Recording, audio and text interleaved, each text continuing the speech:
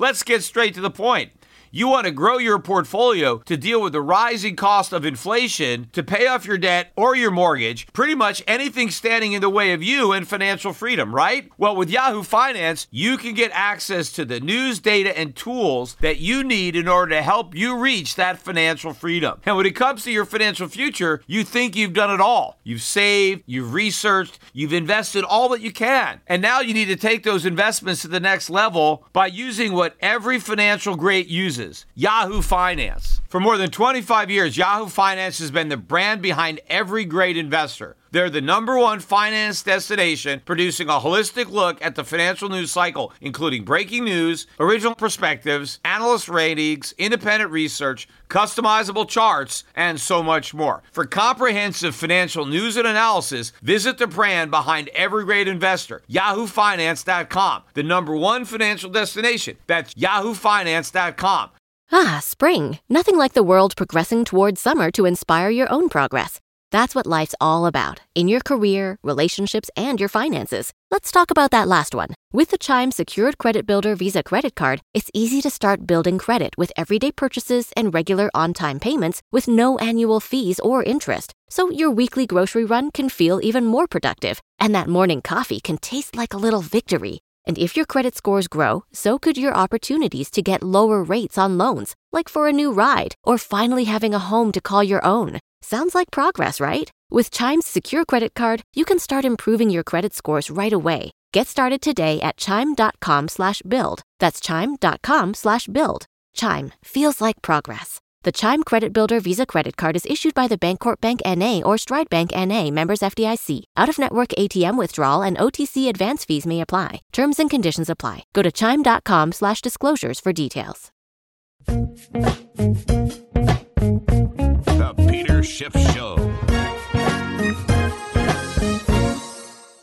Today's podcast is sponsored by NetSuite, the business management software that handles every aspect of your business in an easy-to-use cloud platform. Over 28,000 businesses already use NetSuite. Head to netsuite.com/gold for a special one-of-a-kind financing offer. Today's podcast is also sponsored by Avast. Avast's new all-in-one software, Avast One, helps you take control of your safety and privacy online through a range of business features. You can learn more about Avast One at avast.com.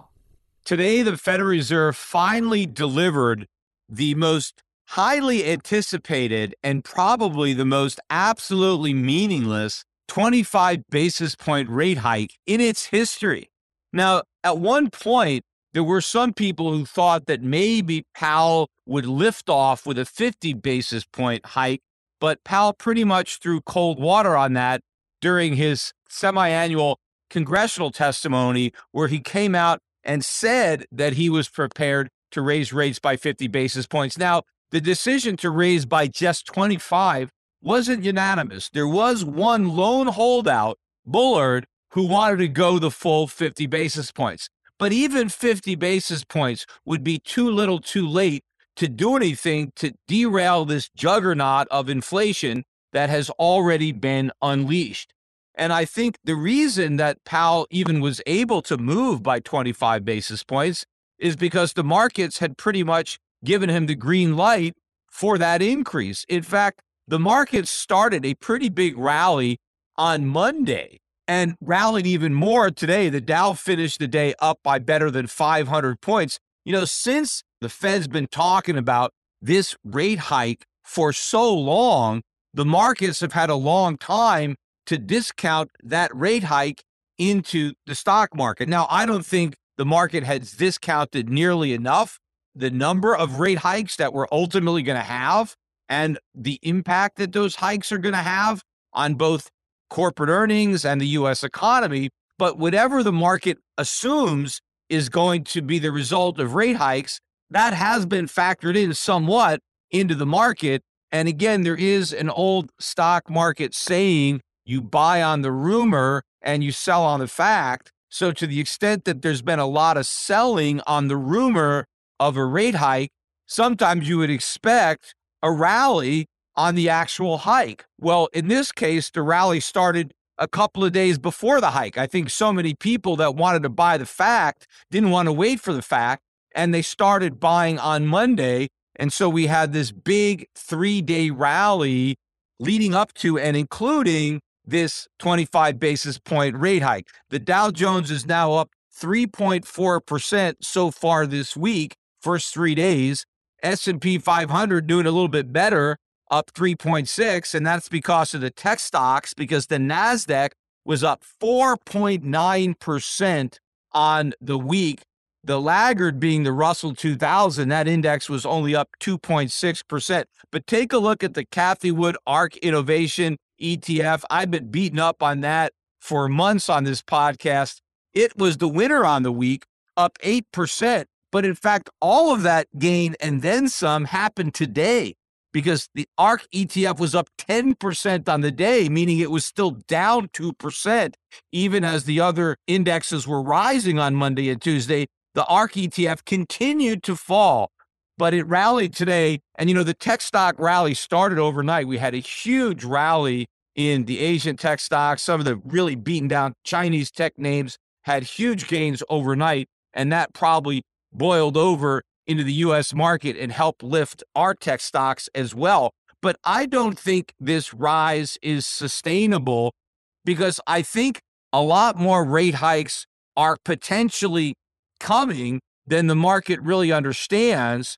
And those hikes are going to do a lot more damage to the economy than investors understand. But what they're not going to make a dent in is inflation. And that's something that very few investors understand, including bond investors. I think the most significant reaction to the rate hike was the yield curve, because the yield curve actually inverted temporarily as yields on 5-year U.S. Treasuries actually rose above yields on 10-year U.S. Treasuries. Now, as I'm recording this podcast, it is flattened out and the yields are now identical.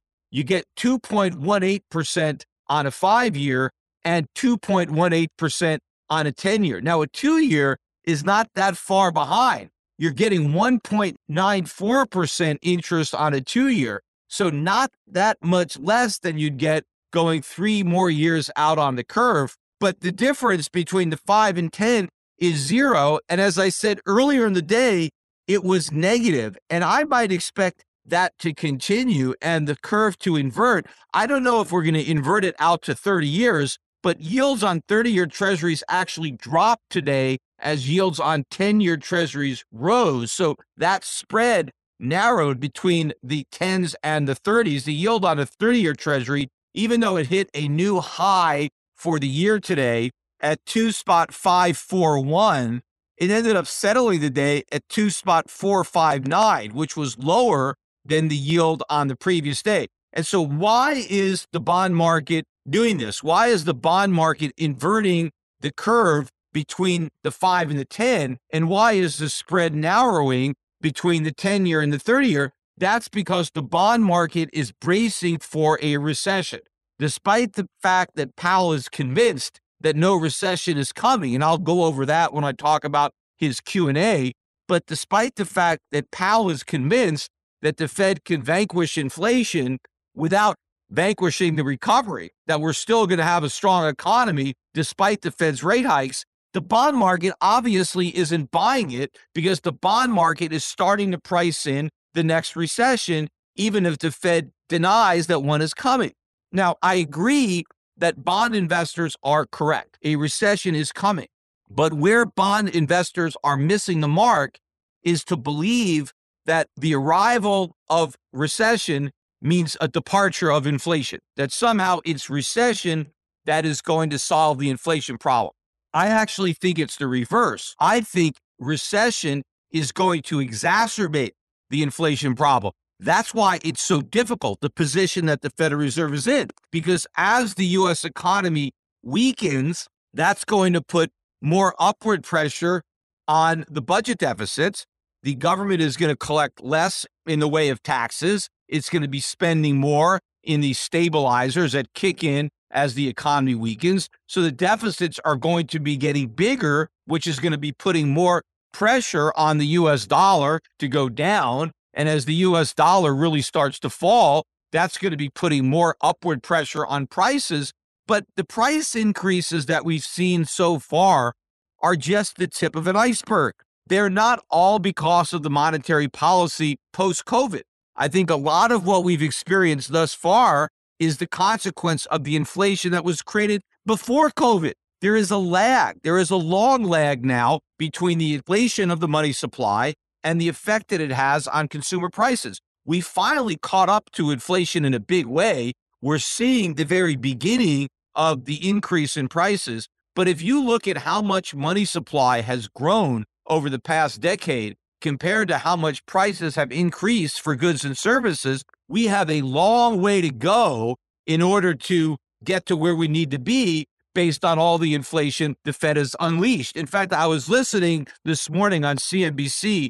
Senator Elizabeth Warren was out there talking about inflation, and she was asked by the person interviewing her, well, why do we have inflation? Where does inflation come from? And the answer to that is obvious. Well, it comes from the Federal Reserve printing money so that the U.S. government can spend it. So it comes from Congress running deficits, which the Fed monetizes, right? That's where inflation comes from.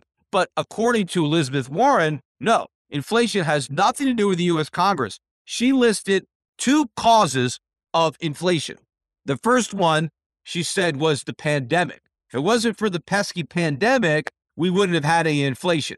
And how did the pandemic cause inflation in her mind? Not because the government printed all this money to stimulate the economy during the pandemic, because we told everybody not to go to work, but then we printed up the money so they can keep on spending to buy stuff, even though they were no longer working to help produce stuff. No, that's not why.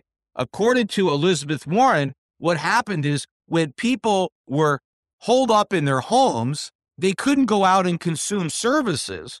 So they went out and bought a bunch of stuff instead. And so we had an increase in demand for stuff and a decrease in demand for services. And that's why we have inflation, because people stopped spending money on services and they just started spending money on stuff. Well, if that were the case, if people were spending less on services, well, then service prices would go down because demand went down for services to offset the increase in the price of goods. But that's not what happened. The price of services also went way up. It's not like goods prices are the only prices that are rising. I mean, maybe if that were the case, if goods prices were going way up, but service prices were going way down, maybe Elizabeth Warren would have a point. But of course, if service prices were going way down, we wouldn't have all this inflation because those declining service prices would average down those increasing good prices. And so the net effect would not be a big jump in inflation. The fact of the matter is Elizabeth Warren has no idea what she's talking about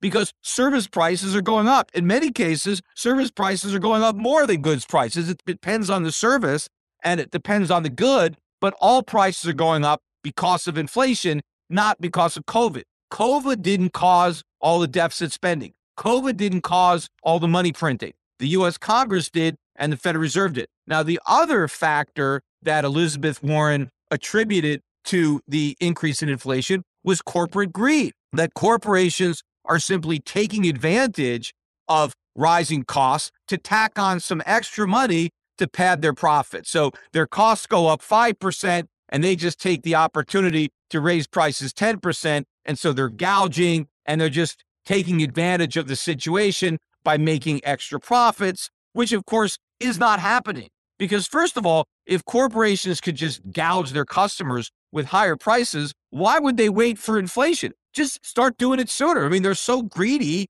just jack up your prices. The reason you can't is because of competition. Well, the competition is still there. You see, if there was no inflation and one company jacked up its prices, well, other companies might not do that. And so the company jacking up prices would start losing out on sales. And so they don't do it. But when your costs are going up across the board, well, now you can increase your prices because your competitors are going to be forced to increase their prices too. Otherwise, they're going to lose money. So it's the inflation that is enabling the price hikes. It's not that we don't have competition. We've always had competition. Of course, ironically, we would have even more competition if we had fewer regulations and lower taxes. You have a Democrat complaining that we don't have enough competition in the U.S. economy when the biggest threat to competition is taxes and regulations. That's why a lot of businesses go out of business. That's why a lot of businesses never go into business in the first place, because they can't overcome the hurdles that the government places in their way with taxes and regulation. So I agree, we should have more competition, and we would if we had less government, except that Elizabeth Warren is the champion of more government. But the ultimate irony of what Elizabeth Warren is alleging is the fact that producer prices are increasing more than consumer prices, which proves the opposite of what Warren is alleging is true. Corporations are not tacking on extra to gouge their customers. They're actually taking bullets for their customers. They have not passed on the full increase in their costs to their customers because they were worried about losing some sales. They were willing to absorb some of these price hikes. And one of the reasons they were willing to do that is because they believed all the propaganda from the Fed.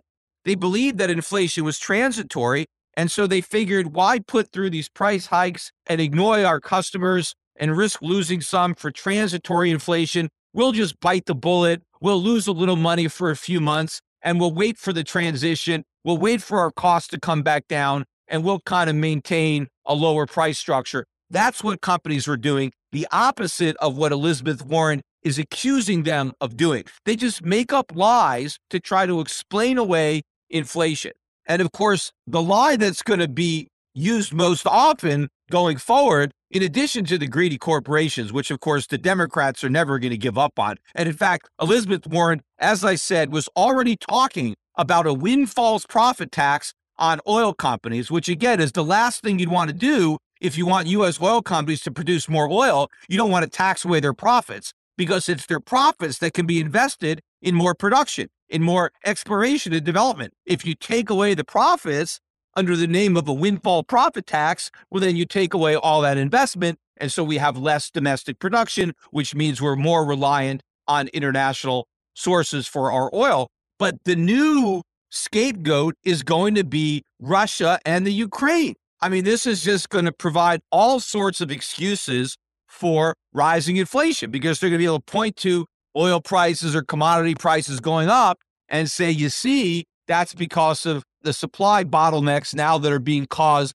by Russia and Ukraine. They were being caused by COVID, but now we have a new external factor and it's beyond our control.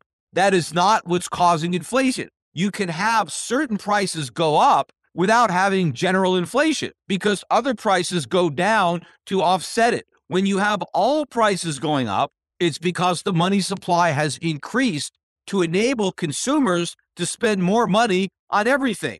Because if that wasn't the case, if consumers were forced to spend more money on food and energy, well, they would by necessity have to spend less money on everything else. And the price of everything else would have to come down in order to clear the market. When that doesn't happen, when the price of everything goes up, it's because the Federal Reserve is creating inflation. And so getting back to the point I was making on the bond market is getting this wrong.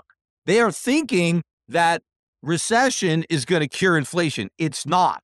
When the U.S. economy moves into recession, the dollar is going to tank because despite what the Fed is saying, they are going to ease up on the rate hikes. It's not going to be pedal to the metal like Powell is suggesting. Powell is going to be sensitive to what's happening in the economy, to what's happening in the labor market. And as we move into recession, the Fed is going to slow down. It's not going to call them off, at least not initially, but it will tap on the brakes on this path. And the dollar is going to tank, and that's going to put more upward pressure on commodity prices. And remember, it is supply and demand. And even if demand goes down because we're in recession, supply can go down more. If the dollar tanks, we can't afford to import as much stuff as we could when the dollar was higher. So if we have fewer goods coming into the country, then that reduces the supply of goods and prices go up. The CFOs that get it, get it. The CFOs that don't. Let's talk about the CFO. The Chief Financial Officer. Today's CFO is critical to the strategy and success of the business. And in growing companies, there are two kinds of CFOs. Ones who are struggling to keep up, spreadsheets everywhere, manual processes, errors, and lack of visibility into the numbers. It takes weeks to close the books. Then there's the other kind who are on top of their game. Automated reports, inventory, e-commerce, and HR flow into financial models seamlessly. Insights coming with a click of a button. With visibility and control of your financials, inventory, HR planning, and budgeting, NetSuite is everything you need to grow all in one place. That's why NetSuite is the #1 cloud financial system used by over 28,000 growing businesses. Like I told you, the CFOs that get it. The ones that don't. NetSuite is the #1 cloud financial system to power your growth. With visibility and control of your finances, inventory, HR planning, budgeting, and more, NetSuite is everything you need to grow, and it's all in one place. With NetSuite, you can automate your process and close your books in no time while staying well ahead of your competition. 93% of surveyed businesses increase their visibility and control after upgrading to NetSuite. Over 28,000 businesses already use NetSuite. For the new year, NetSuite has a new financing program for those ready to upgrade at netsuite.com/gold. So head to netsuite.com/gold now for this special one-of-a-kind financing offer on the #1 financial system for growing businesses. netsuite.com/gold. We did get numbers today on inflation, including the producer price numbers, which went up by 0.8% in the month of February. That was a slightly smaller increase than the 1% that had been expected. But that's because we revised the prior month, which was originally reported as up 1%. That was revised to up 1.2%. So if you look at the two numbers, it was pretty much bang on expectations. And in fact, the year-over-year increase in producer prices came in at 10% versus 9.7% in January. But again, this proves my point and disproves Elizabeth Warren's allegation. If consumer prices are up 7.9% year over year, but producer prices are up 10% year over year, are businesses gouging their customers? No, it's the customers that are gouging the businesses. They're only paying the businesses 7.9% more, even though their costs went up by 10%. Traffic jams, tailgating, pileups. Ugh, the joys of driving. How could it get worse? The federal government wants to have a say in what you drive. That's right. The Biden administration's EPA is pushing mandates that would ban 2 out of every 3 vehicles on the road today. Don't let Washington become your backseat driver. Protect the freedom of driving your way. Visit EnergyCitizens.org. Paid for by the American Petroleum Institute. When you need mealtime inspiration, it's worth shopping Kroger, where you'll find over 30,000 mouth-watering choices that excite your inner foodie. And no matter what tasty choice you make, you'll enjoy our everyday low prices, plus extra ways to save, like digital coupons worth over $600 each week. You can also save up to $1 off per gallon at the pump with fuel points. More savings and more inspiring flavors make shopping Kroger worth it every time. Kroger, fresh for everyone. Fuel restrictions apply. So everything she's saying is nonsense. Even if you take out food and energy, the so-called core PPI, that was up 0.7%, which was 1/10 hotter than expected, although they revised down the previous month from up 0.8 to up 0.7. But the year-over-year increase notched up 8.4% year-over-year core in the PPI. But, a much more accurate read, I think, on inflation are the import-export prices. We got those today as well, and import prices were up 1.4% on the month. That was a little bit below the 1.5% expected, and we did revise down the prior month, which was 2% in January, and that's now 1.9%, but that's still a big jump. But year-over-year import prices now up 10.9%. That is a big increase, much bigger than the 7.9% in the CPI. Why is that? Why are our import prices rising so much more than the CPI? Well, one of the reasons is those import prices are not manipulated the way the CPI is. They're just prices. They don't substitute. They don't hedonically adjust. They don't change the basket. It is what it is. and it's 10.9%. And by the way, that's the cost of the goods, not the cost of bringing them here, because the shipping cost, the freight cost, those have all gone up. So the real cost of imports is much higher than just 10.9% when you include how much it costs to bring these things over here. But the export prices, that's where you saw the big jump. The monthly increase in export prices in February was 3%. That is a huge number in 1 month. And that follows a 2.8% increase in January. You're talking about almost 6% increase in prices in 2 months. Now, that 2.8% number was actually slightly lower than the original 2.9, but still, that is a huge back-to-back monthly increase. So now, year over year, export prices are up 16.6%. That is more than double the inflation rate of 7.9%. Why is that? Because think about it. If you're a company and you're producing stuff to export, you probably produce stuff that you don't export. You have companies that are producing products. Some of the products are sold domestically, and then some products are exported and sold internationally. So if the cost of making your exports is going up by 16.6%, wouldn't the cost of making the same goods for domestic consumption be going up by 16.6%? Remember, the cost of shipping is not in here. This is just the cost of the stuff. And I think it is going up that much. This is a better read on inflation than the CPI because this is the real price of goods that are being produced in this country, not the goods that are being produced outside this country, but the ones that are being produced here. And that's a better representation of the U.S. inflation because the cost of our imports, that might reflect the inflation in our trading partners. The fact that the dollar has actually gone up, and it has, that helps offset some of the cost hikes that are happening abroad due to inflation outside the United States. But clearly, the prices of the stuff that we make here are rising a lot more than the prices of the stuff that is made in other countries and imported here.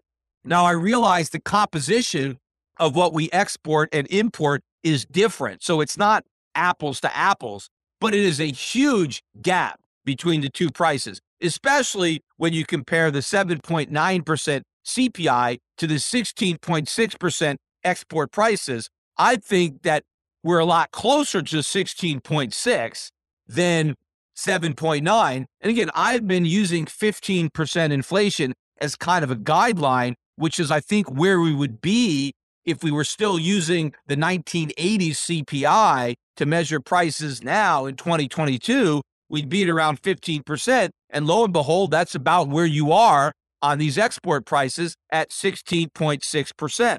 But my point is that when the dollar really starts to fall, that's when you're going to see an even bigger increase in these import prices. And that is going to offset the reduction in demand that may come about from a weakening economy. In fact, if you look at some of the numbers that came out on the economy this week, look at the Empire State Manufacturing Index. We got that yesterday. They were looking for 8 as the number, and that would have been an improvement on the 3.1 that we had in February. And instead, we got a minus 11.8. I mean, that blew away the low end of the range. The consensus was from minus 2 to plus 0.10. We got minus 11.8.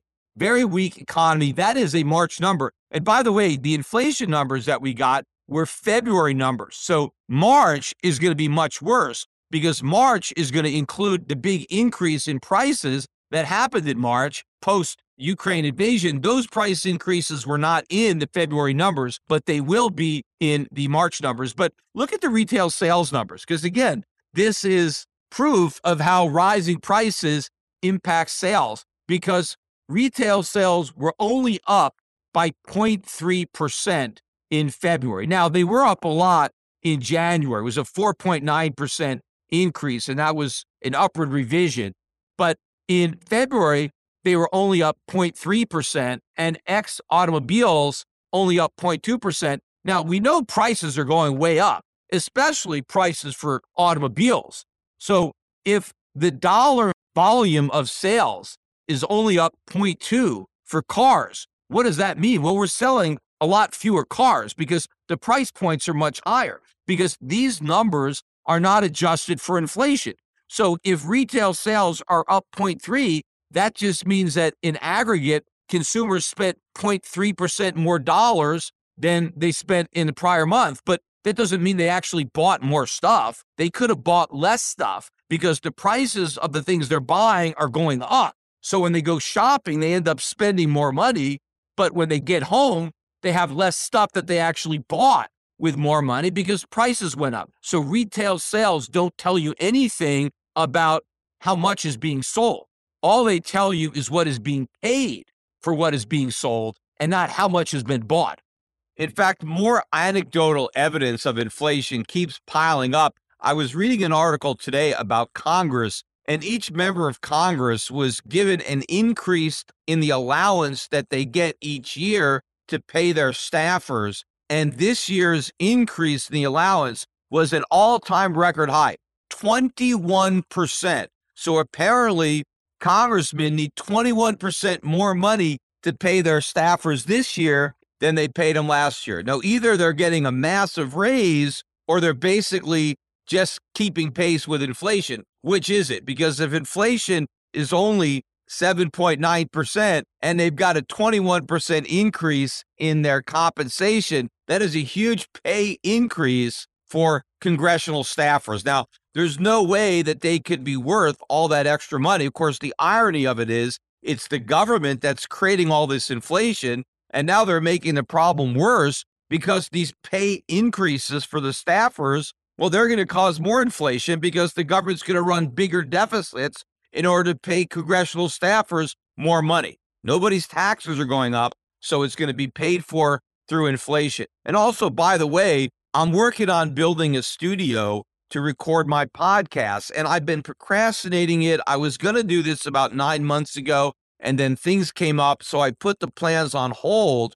But we got some prices about 9 months ago, and now I've actually started construction, and I'm buying the stuff that I got quoted 9 months ago, and the whole project is now going to cost at least 56% more than it was going to cost me 9 months ago because of the increase in the cost of materials. In fact, some of the things that I want to buy now, and I look at what the prices were 9 months ago, and they've tripled in price. So anybody who's trying to claim that inflation is just 7.9% isn't buying anything.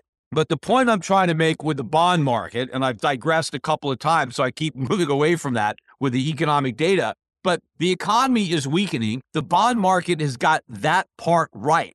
But inflation is strengthening, and nothing that the Fed did today is going to alter the trajectory of inflation. Now, we did have a lot of action in the oil markets during the week. Maybe the big drop in the price of oil helped some people think that maybe inflation may be abating, but the oil market is still in a big bull market. Yes, we dropped $13 a barrel during the week, but a lot of that is noise. It's just trading. It's a very volatile market. There's a lot of leverage. I think the trend is still up and the highs are not in for the price of oil. We're going to continue to move higher despite the correction we had this week. By the way, Bitcoin had a positive week, continuing its high correlation with the ARK Innovation ETF. The Grayscale Bitcoin Trust was up 7.8% on the week, and Bitcoin itself, as I'm recording this podcast, is trading back above 41,000.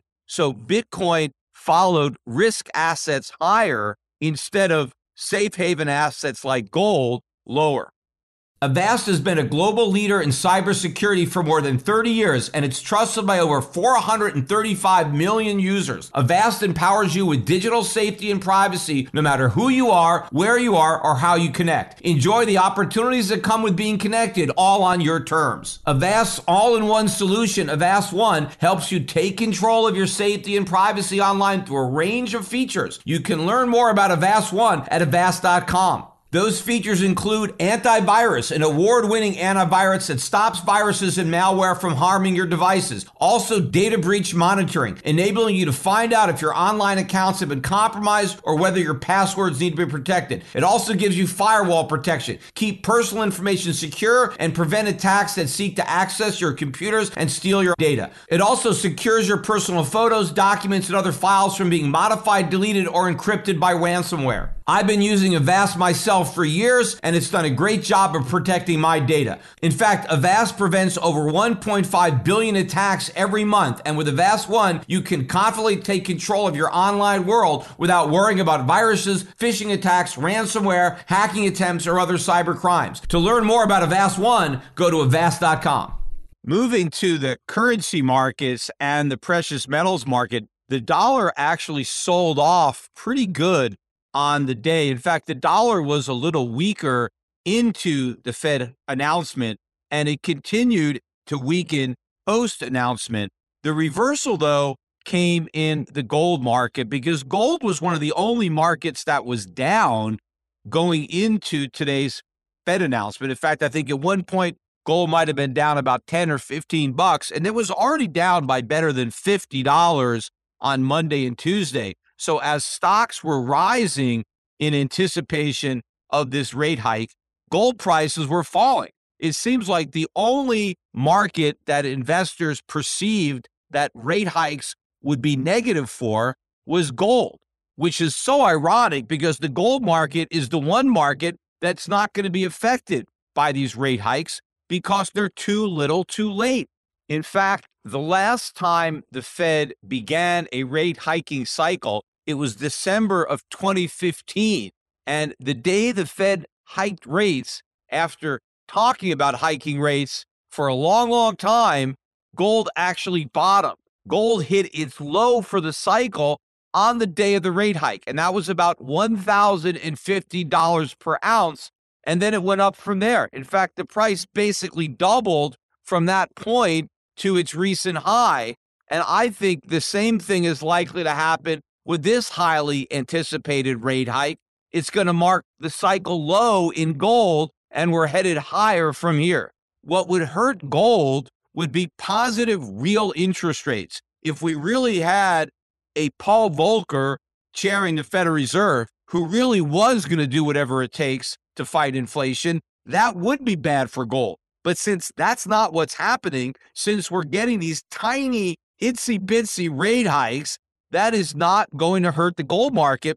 But I think these small rate hikes in aggregate are going to hurt the stock market, particularly the stocks that are in the NASDAQ. A lot of these companies that have no earnings and are just huge bubbles, they're going to be affected by even the smallest of pins, letting the air out of that bubble. So it's the gold market that should be rising because it should be ignoring these rate hikes. And it's the stock market that should be concerned about the hikes and the impact it's going to have on those prices, yet investors have it completely backwards. And of course, the only reason that the Fed is hiking rates now is inflation. Let's be real. If we didn't have this inflation threat, there is no way the Fed would be hiking rates. In fact, if you go back and look at the Fed's forecasts for interest rates in 2022, when they were still pretending that inflation was transitory, they didn't have any rate hikes penciled in for 2022. I mean, maybe in December there was going to be the first hike, but I think most people were talking about staying at zero up through the end of 2022, and the first rate hikes would come in 2023. I think some people were looking for 2024 before we moved off of zero. But if you look at the environment we're in now, with the economy weakening, with the markets weakening, I mean, at least up until a few days ago, they were weakening, and I expect that trend will continue once the market rolls over from this bounce. But in this environment, with weakening economic data, weakening markets, and all the geopolitical uncertainty introduced by a war with Russia and the Ukraine, against this backdrop, there is no way this Fed would be hiking interest rates. Look at where the yield curve is. The Fed is not going to start hiking rates when you have an inversion in the yield curve between the 5 and the 10-year treasuries.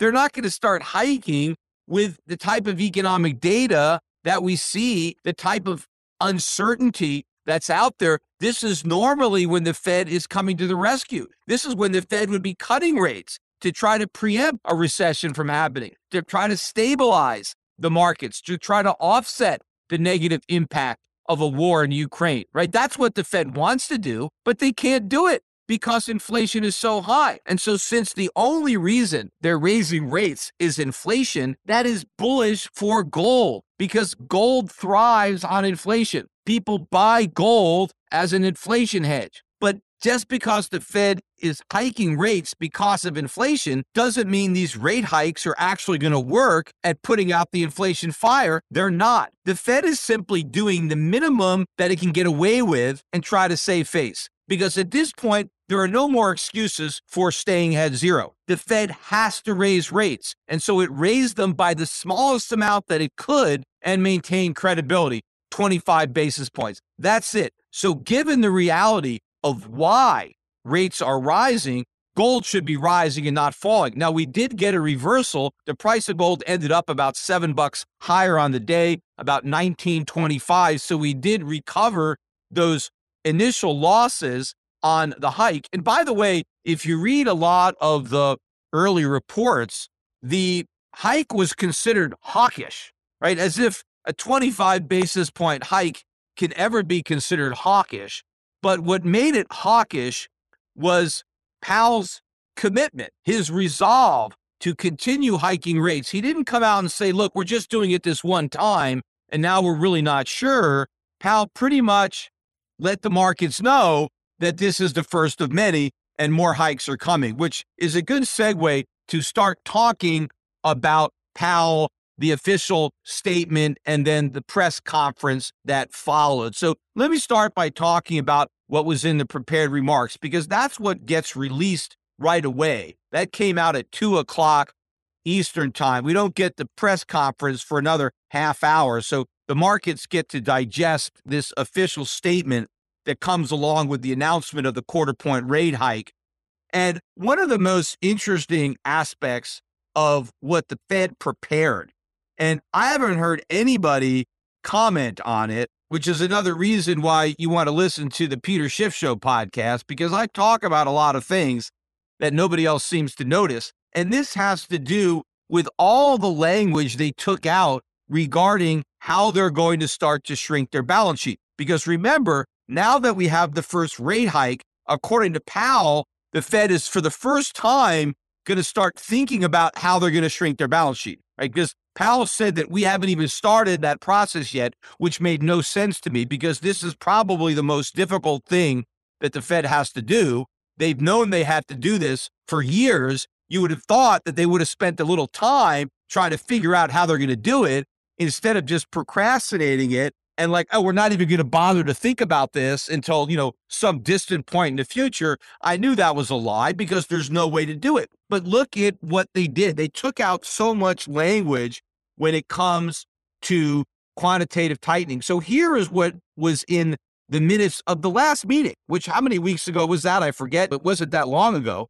But here is what the Fed said. The Fed said, beginning in February, the committee expects to begin reducing its holdings of treasuries by at least $20 billion per month and of agency debt and agency mortgage-backed securities by at least $10 billion a month. Then it wrote, the Federal Reserve's ongoing purchases and holdings of securities will continue to foster smooth market functioning and accommodative financial conditions, thereby supporting the flow of credit to households and businesses. All of that was taken out. All of the language on the minimum that they're going to do and the fact that their policy is going to remain accommodative and supportive, all that is gone. This is what the Fed left. The committee intends to reduce its holdings of Treasury securities and agency mortgage-backed securities at an upcoming meeting. That's it. So they took away a lot of the clarity with respect to how much they were going to start to actually shrink the balance sheet. We now have no clue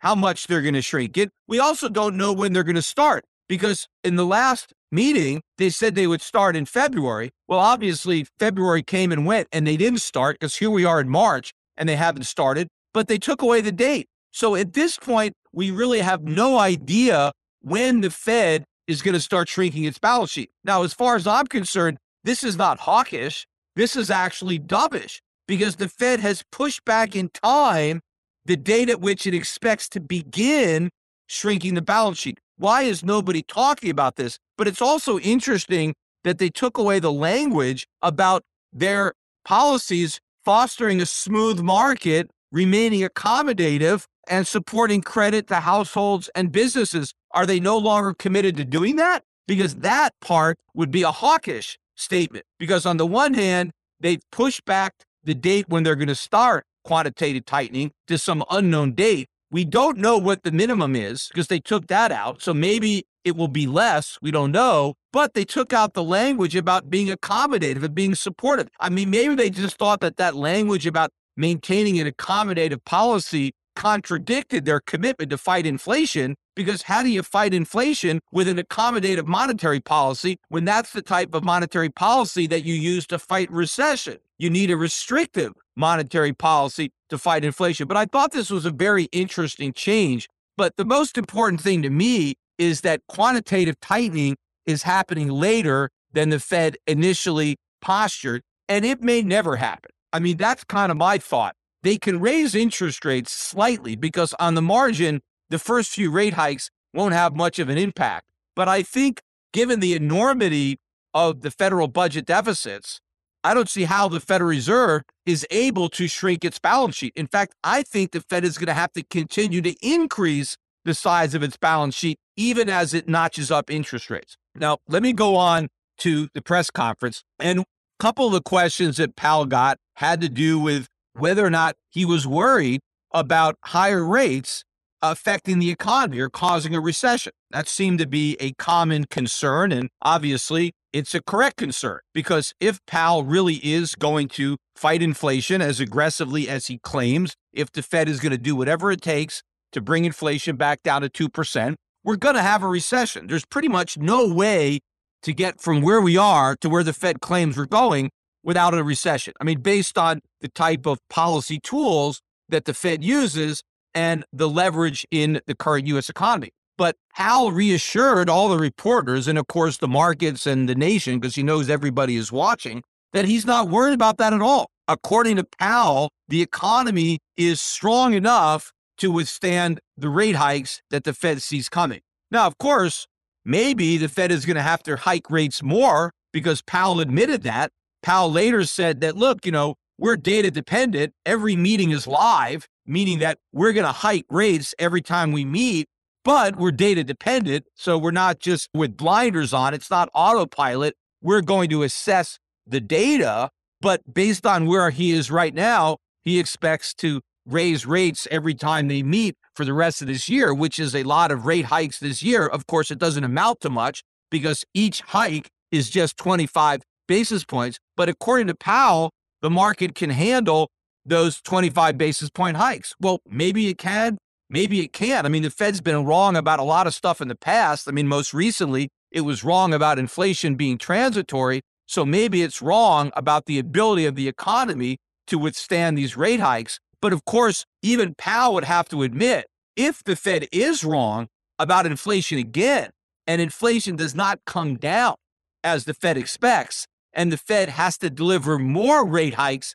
than it currently believes, well, then clearly it may not believe the economy is strong enough to handle that, especially when you understand the nature of the U.S. economy. It is a credit bubble. Everything hinges on the ability of over-leveraged consumers and businesses and governments to keep on spending borrowed money. So obviously there is a breaking point there when it comes to interest rates. You live by low interest rates, you die by high interest rates. The only question is, at what point are low interest rates no longer low enough and then they become high? We're only going to find out when we get there. Now, in 2018, we got there at 2.5%. And I think the breaking point is much lower than that now, because the economy is far more levered up today than it was back then. So if we broke at 2.5, I don't think we can even get to 1.5 before collapsing this bubble. But the Fed clearly doesn't even understand that the economy is a bubble, or if it does, it's sure as hell not going to admit that to anybody. Now, when it comes to inflation, though, somebody asked Powell, when does the Fed expect it to peak? And of course, maybe if Powell was honest, he would say, well, we have no idea, clearly. I mean, we didn't see all this inflation coming, so how are we supposed to know when it's going to peak? But according to Powell, but for the Ukraine situation, it would have peaked this quarter, right? Q1 without Ukraine. But because of the Ukraine, he's really not sure, but he does expect it to peak before mid-year. And so he says we're going to have high inflation this year. He doesn't think it will be as high as last year, but it's still going to be much higher than 2%. But according to Powell, we will peak some point during the first half of the year. And so he expects in the second half of the year for inflation to be declining from the higher levels of the first half of the year, but he doesn't really know by how much. But if that is the case, it is still inconsistent with today's 25 basis point hike, because if he expects inflation to be that high for the remainder of the year, you would expect the Fed to raise rates by more than 25 basis points. The reason the Fed is not doing it is because the Fed is afraid. The Fed is more afraid of hurting the economy than inflation. Now, another question that Powell got had to do with whether or not the Fed made a mistake and waited too long to hike rates. And of course, the Fed made a mistake. It waited too long. Of course, the mistake was that it never should have cut rates in the first place. The Fed's been making mistakes for years. It's not like they just started now. But clearly, when Powell was out there saying that there was no inflation and inflation was transitory, and even before that, he said, we're going to let the economy run hot. We're not going to act until we see the whites of inflation's eyes. We're not going to be preemptive. Remember, I talked about it on this podcast that Powell was making kind of an all or nothing bet on inflation being transitory, that he didn't want to take out even the slightest insurance policy that it might not be. And it didn't make any sense that he would bet the farm on transitory unless he felt he had no choice. Because I think Powell knew at the time that if they admitted it wasn't transitory and started to fight inflation, that it would have brought about a collapsing economy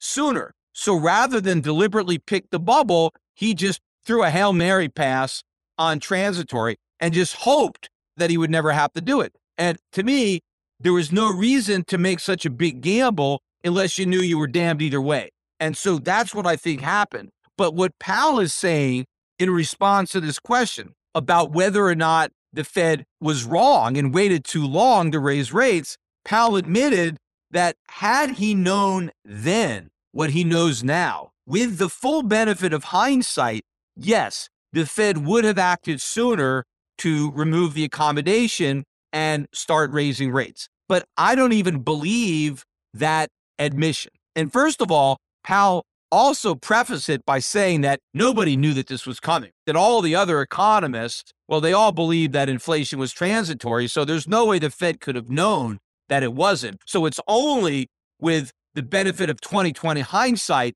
that they could realize that they made a mistake, but it really wasn't a mistake in real time because they didn't have the data and nobody could expect them to see into the future. And of course, that's all nonsense. This was not like you needed a crystal ball. You didn't have to be a fortune teller to realize that inflation was coming based on all the money the Fed had just printed and based on the fact that nobody was working to produce. The only thing we were producing is money. It was pretty obvious that this was going to happen. I mean, I was talking about it almost every day on my podcast. So it's not that nobody could have seen this coming. A lot of people saw it coming. It's just that the Fed closed its eyes, so it didn't have to see what was obviously coming.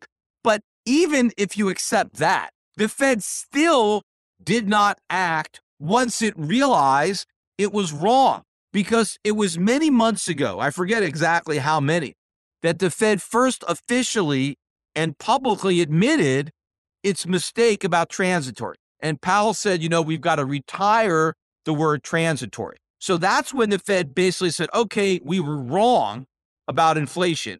It's not transitory. It's a much bigger problem than we thought. Okay, so why didn't the Fed just immediately raise interest rates the moment they recognized they got it wrong? Because once they recognized they were wrong, they also knew they were behind the curve. So why wait and get even further behind the curve by delaying the rate hike? Once the Fed admitted that they got it wrong, now it's not the benefit of hindsight. They had the data in real time, yet they chose to continue to stay at zero. They chose to continue quantitative easing. They could have just abruptly stopped it. They didn't have to keep doing it. So they continued to pursue the same reckless monetary policy when they said there was no inflation or it was transitory, once they recognized that there was a big inflation problem and it wasn't transitory. Now you can say, well, they didn't want to go quickly. They wanted to give the markets time to brace for it. They wanted the markets to swallow the bitter tasting medicine with a spoonful of sugar. And so they just had a delay. But, the Fed didn't have that luxury. They made a big mistake, a calculated error. They did that Hail Mary and it fell incomplete. They had to do something differently. They had to recognize, oh my God, we let this inflation genie out of the bottle. We now need to pull out all the stops. We need to do whatever we can. We don't care if it means the stock market's going to get hit. We just got to do this. I mean, we should have done it earlier. We got a long way to catch up. We're way behind the curve. The markets are going to tank. It doesn't matter. We're just going to act. No, Powell didn't do that, which is why I don't believe him when he says he will do whatever it takes, that the Fed is going to use its tools. Because somebody asked him about unemployment and, what he would do if unemployment started to pick up and the inflation was still there. But now unemployment was picking up because he was talking about how strong the labor market was, and that was providing cover for the Fed to hike rates. Well, what if the labor market loses its strength? What if people start losing jobs? What are you going to do? And what Powell said, and he didn't come out and say it sharply, but he obviously said it. Maybe not everybody understood it, but he basically admitted that it may not matter, because he said that in order to preserve the health of the labor markets over the long term, price stability is number one. So even though the Fed has a dual mandate of both maximum employment and price stability, if we don't have price stability, we can't have maximum employment. That price stability is actually more important. That's what he said, and it's true. And so what he said is that if we come to a point where unemployment is rising, but we still have an inflation problem, the Fed is going to ignore the rise in unemployment and keep fighting inflation, even if it makes the unemployment situation worse, because the Fed is concerned about the long term. And it's going to do what's right for the long-term health of the economy, even if it means inflicting some harm in the short run. But there again, I don't believe Powell. I don't care what Powell says. I'm just looking at what Powell does. Powell keeps talking about how the Fed is going to use its tools, no matter what.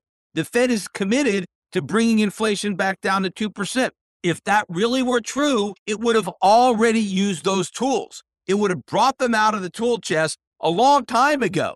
The reason that those tools remained in the chest until today, and even the tool that we used was inadequate for the job. I mean, it has the tool of hiking rates, but it hiked rates by the bare minimum of 25 basis points. The reason it didn't do 50, the reason it didn't do 100. I mean, why can't it do 100? Had no problem cutting rates. In fact, it had, I think, was it 150 basis point rate cut during COVID? I mean, it's not like the Fed can't move in bigger increments. It can if it wants to. It just doesn't want to, even though it's appropriate. So it doesn't matter. Powell can talk all he wants about how committed the Fed is to fighting inflation, no matter what happens in the labor market, no matter what happens in the stock market, but I don't believe it. And in fact, the markets probably don't believe it either, because if stock market investors believe that Powell was going to do whatever it takes, regardless of the impact on the economy, regardless of the impact on the markets would still be tanking. So the markets must still believe there's a Powell put. They just don't know where the strike price is. And I agree. There is a Powell put and there is a strike price, but it is lower than maybe had been previously applied to other Fed chairmen who were operating in an environment where you didn't have official inflation running at a 40-year high. Powell also got a pretty good question about the Fed's ability to fight inflation with negative interest rates, which of course is what I've been saying. This particular journalist pointed out that even after the rate hikes, even after all the rate hikes that are being anticipated, and with the Fed's own inflation forecasts, which are too rosy, but at no point does the interest rate actually get above the inflation rate. So during the entire battle with inflation, interest rates stay negative the whole time. And so the question is, how do you fight inflation with negative real interest rates? Now, of course, there's no answer for that. And that's why Powell basically dodged the question. He eventually got around to acknowledging that the guy asked about negative rates, but he never really explained how the Fed could do this. Because if you could do it, I mean, why didn't Paul Volcker do it? I mean, why did Paul Volcker feel like rates had to go up to 20% when inflation was 13.5%? I mean, if he could have fought inflation with negative real rates, why didn't he do it? Was he just some kind of idiot who didn't understand this? And Powell is a genius that realizes that he's a much better inflation fighter than Powell. He's so much better that he could fight inflation with negative rates. He doesn't need positive real rates like Volcker did. There is no way. The reporter was right. It's just that there's no follow-ups. There is no way that you're going to fight inflation. There is no historical precedent for this happening. And of course, it's not just rising interest rates that we need. We need a contraction in the money supply. And people are always talking about, well, you need higher interest rates to slow the economy, as if slowing the economy is the key to reining in inflation. It's not. The reason we need higher interest rates is to change the savings and spending patterns of consumers.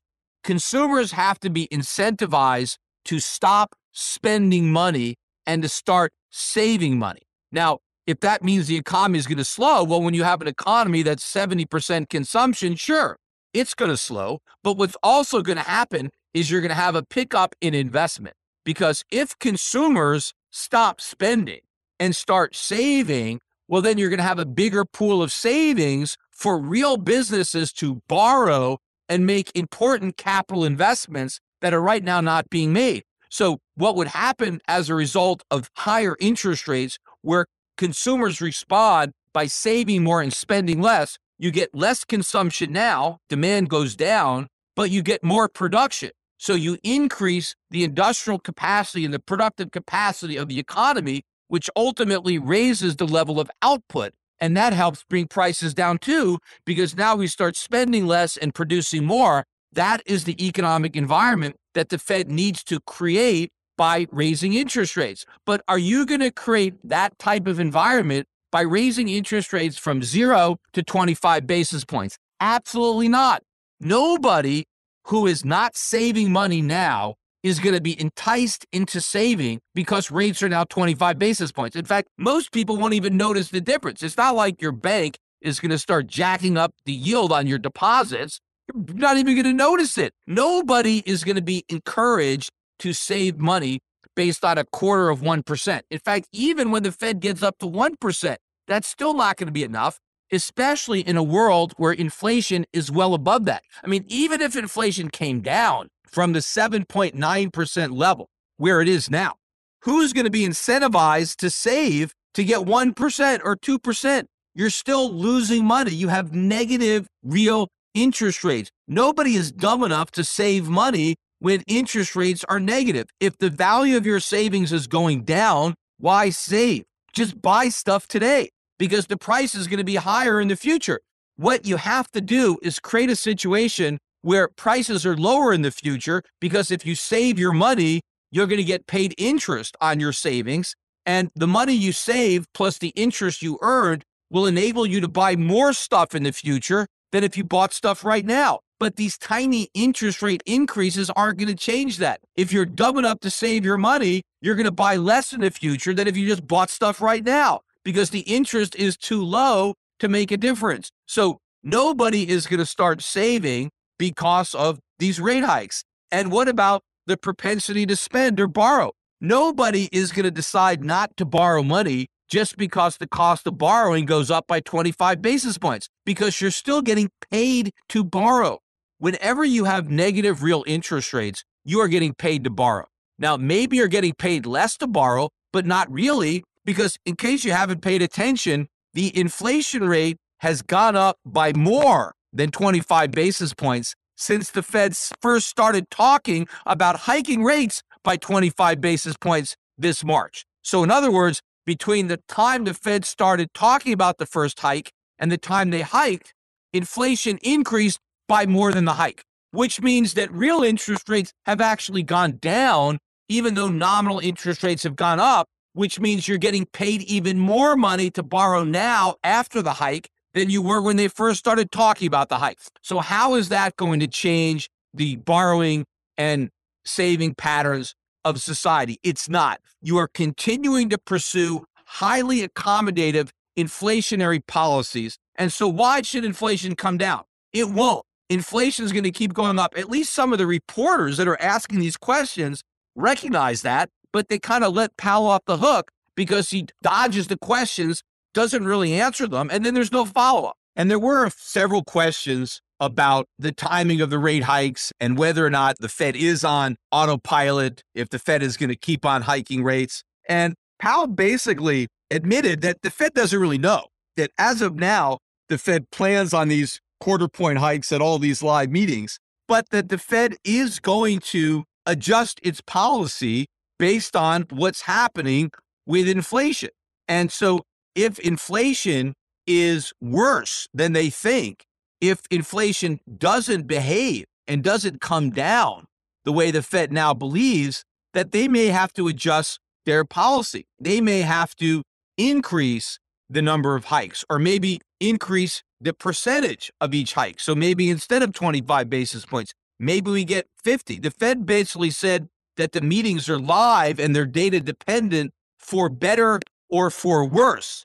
Now, personally, I don't believe they're data dependent for worse because I don't think Powell has the nerve or the political cojones to actually do what Paul Volcker did and actually respond to a much worse inflation than he thought by raising rates even more than the Fed is now projecting, because he's already proven that he's not willing to do that because inflation is already much higher than the Fed thought. And the Fed hasn't really done anything differently about it other than begin the rate hiking cycle a little bit sooner, but it's done nothing to increase the trajectory of those hikes. And in fact, as I said earlier, it's just pushed back when it's going to start quantitative tightening. So nothing that the Fed has done suggests that Powell is actually going to follow through with what he's saying. But I think he's saying it for a reason.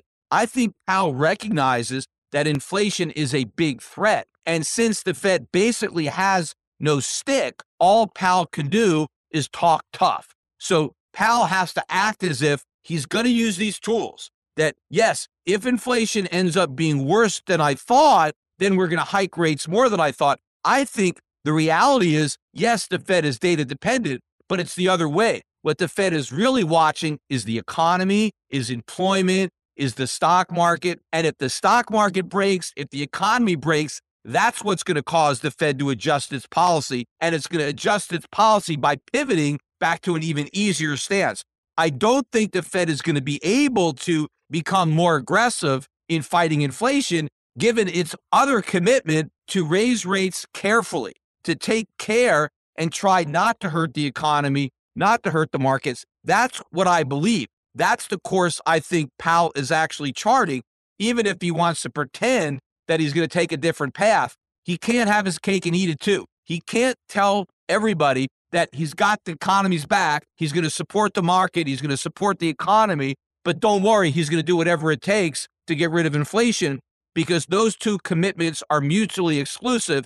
The Fed can only keep its promise on one, and I think it's going to be on the economy. But the fact that it keeps that promise means that ultimately the economy is going to be much worse, because it's going to unleash an inflationary nightmare into the economy. And that ultimately, if the Fed really wanted to do what was in the long-term interest of the economy, it would be fighting inflation. It would have already done it. It would have been far more aggressive. In fact, if the Fed cared at all about the long-term health of the economy, it wouldn't have done anything that it's done since Greenspan. We wouldn't have had any of the bailouts. We wouldn't have any of the stimulus, because none of that was good for the long-term health of the economy. In fact, we're experiencing all the negative consequences of all that stuff right now. And what we're experiencing now is just a small taste of what's to come. This is a tip of a huge iceberg.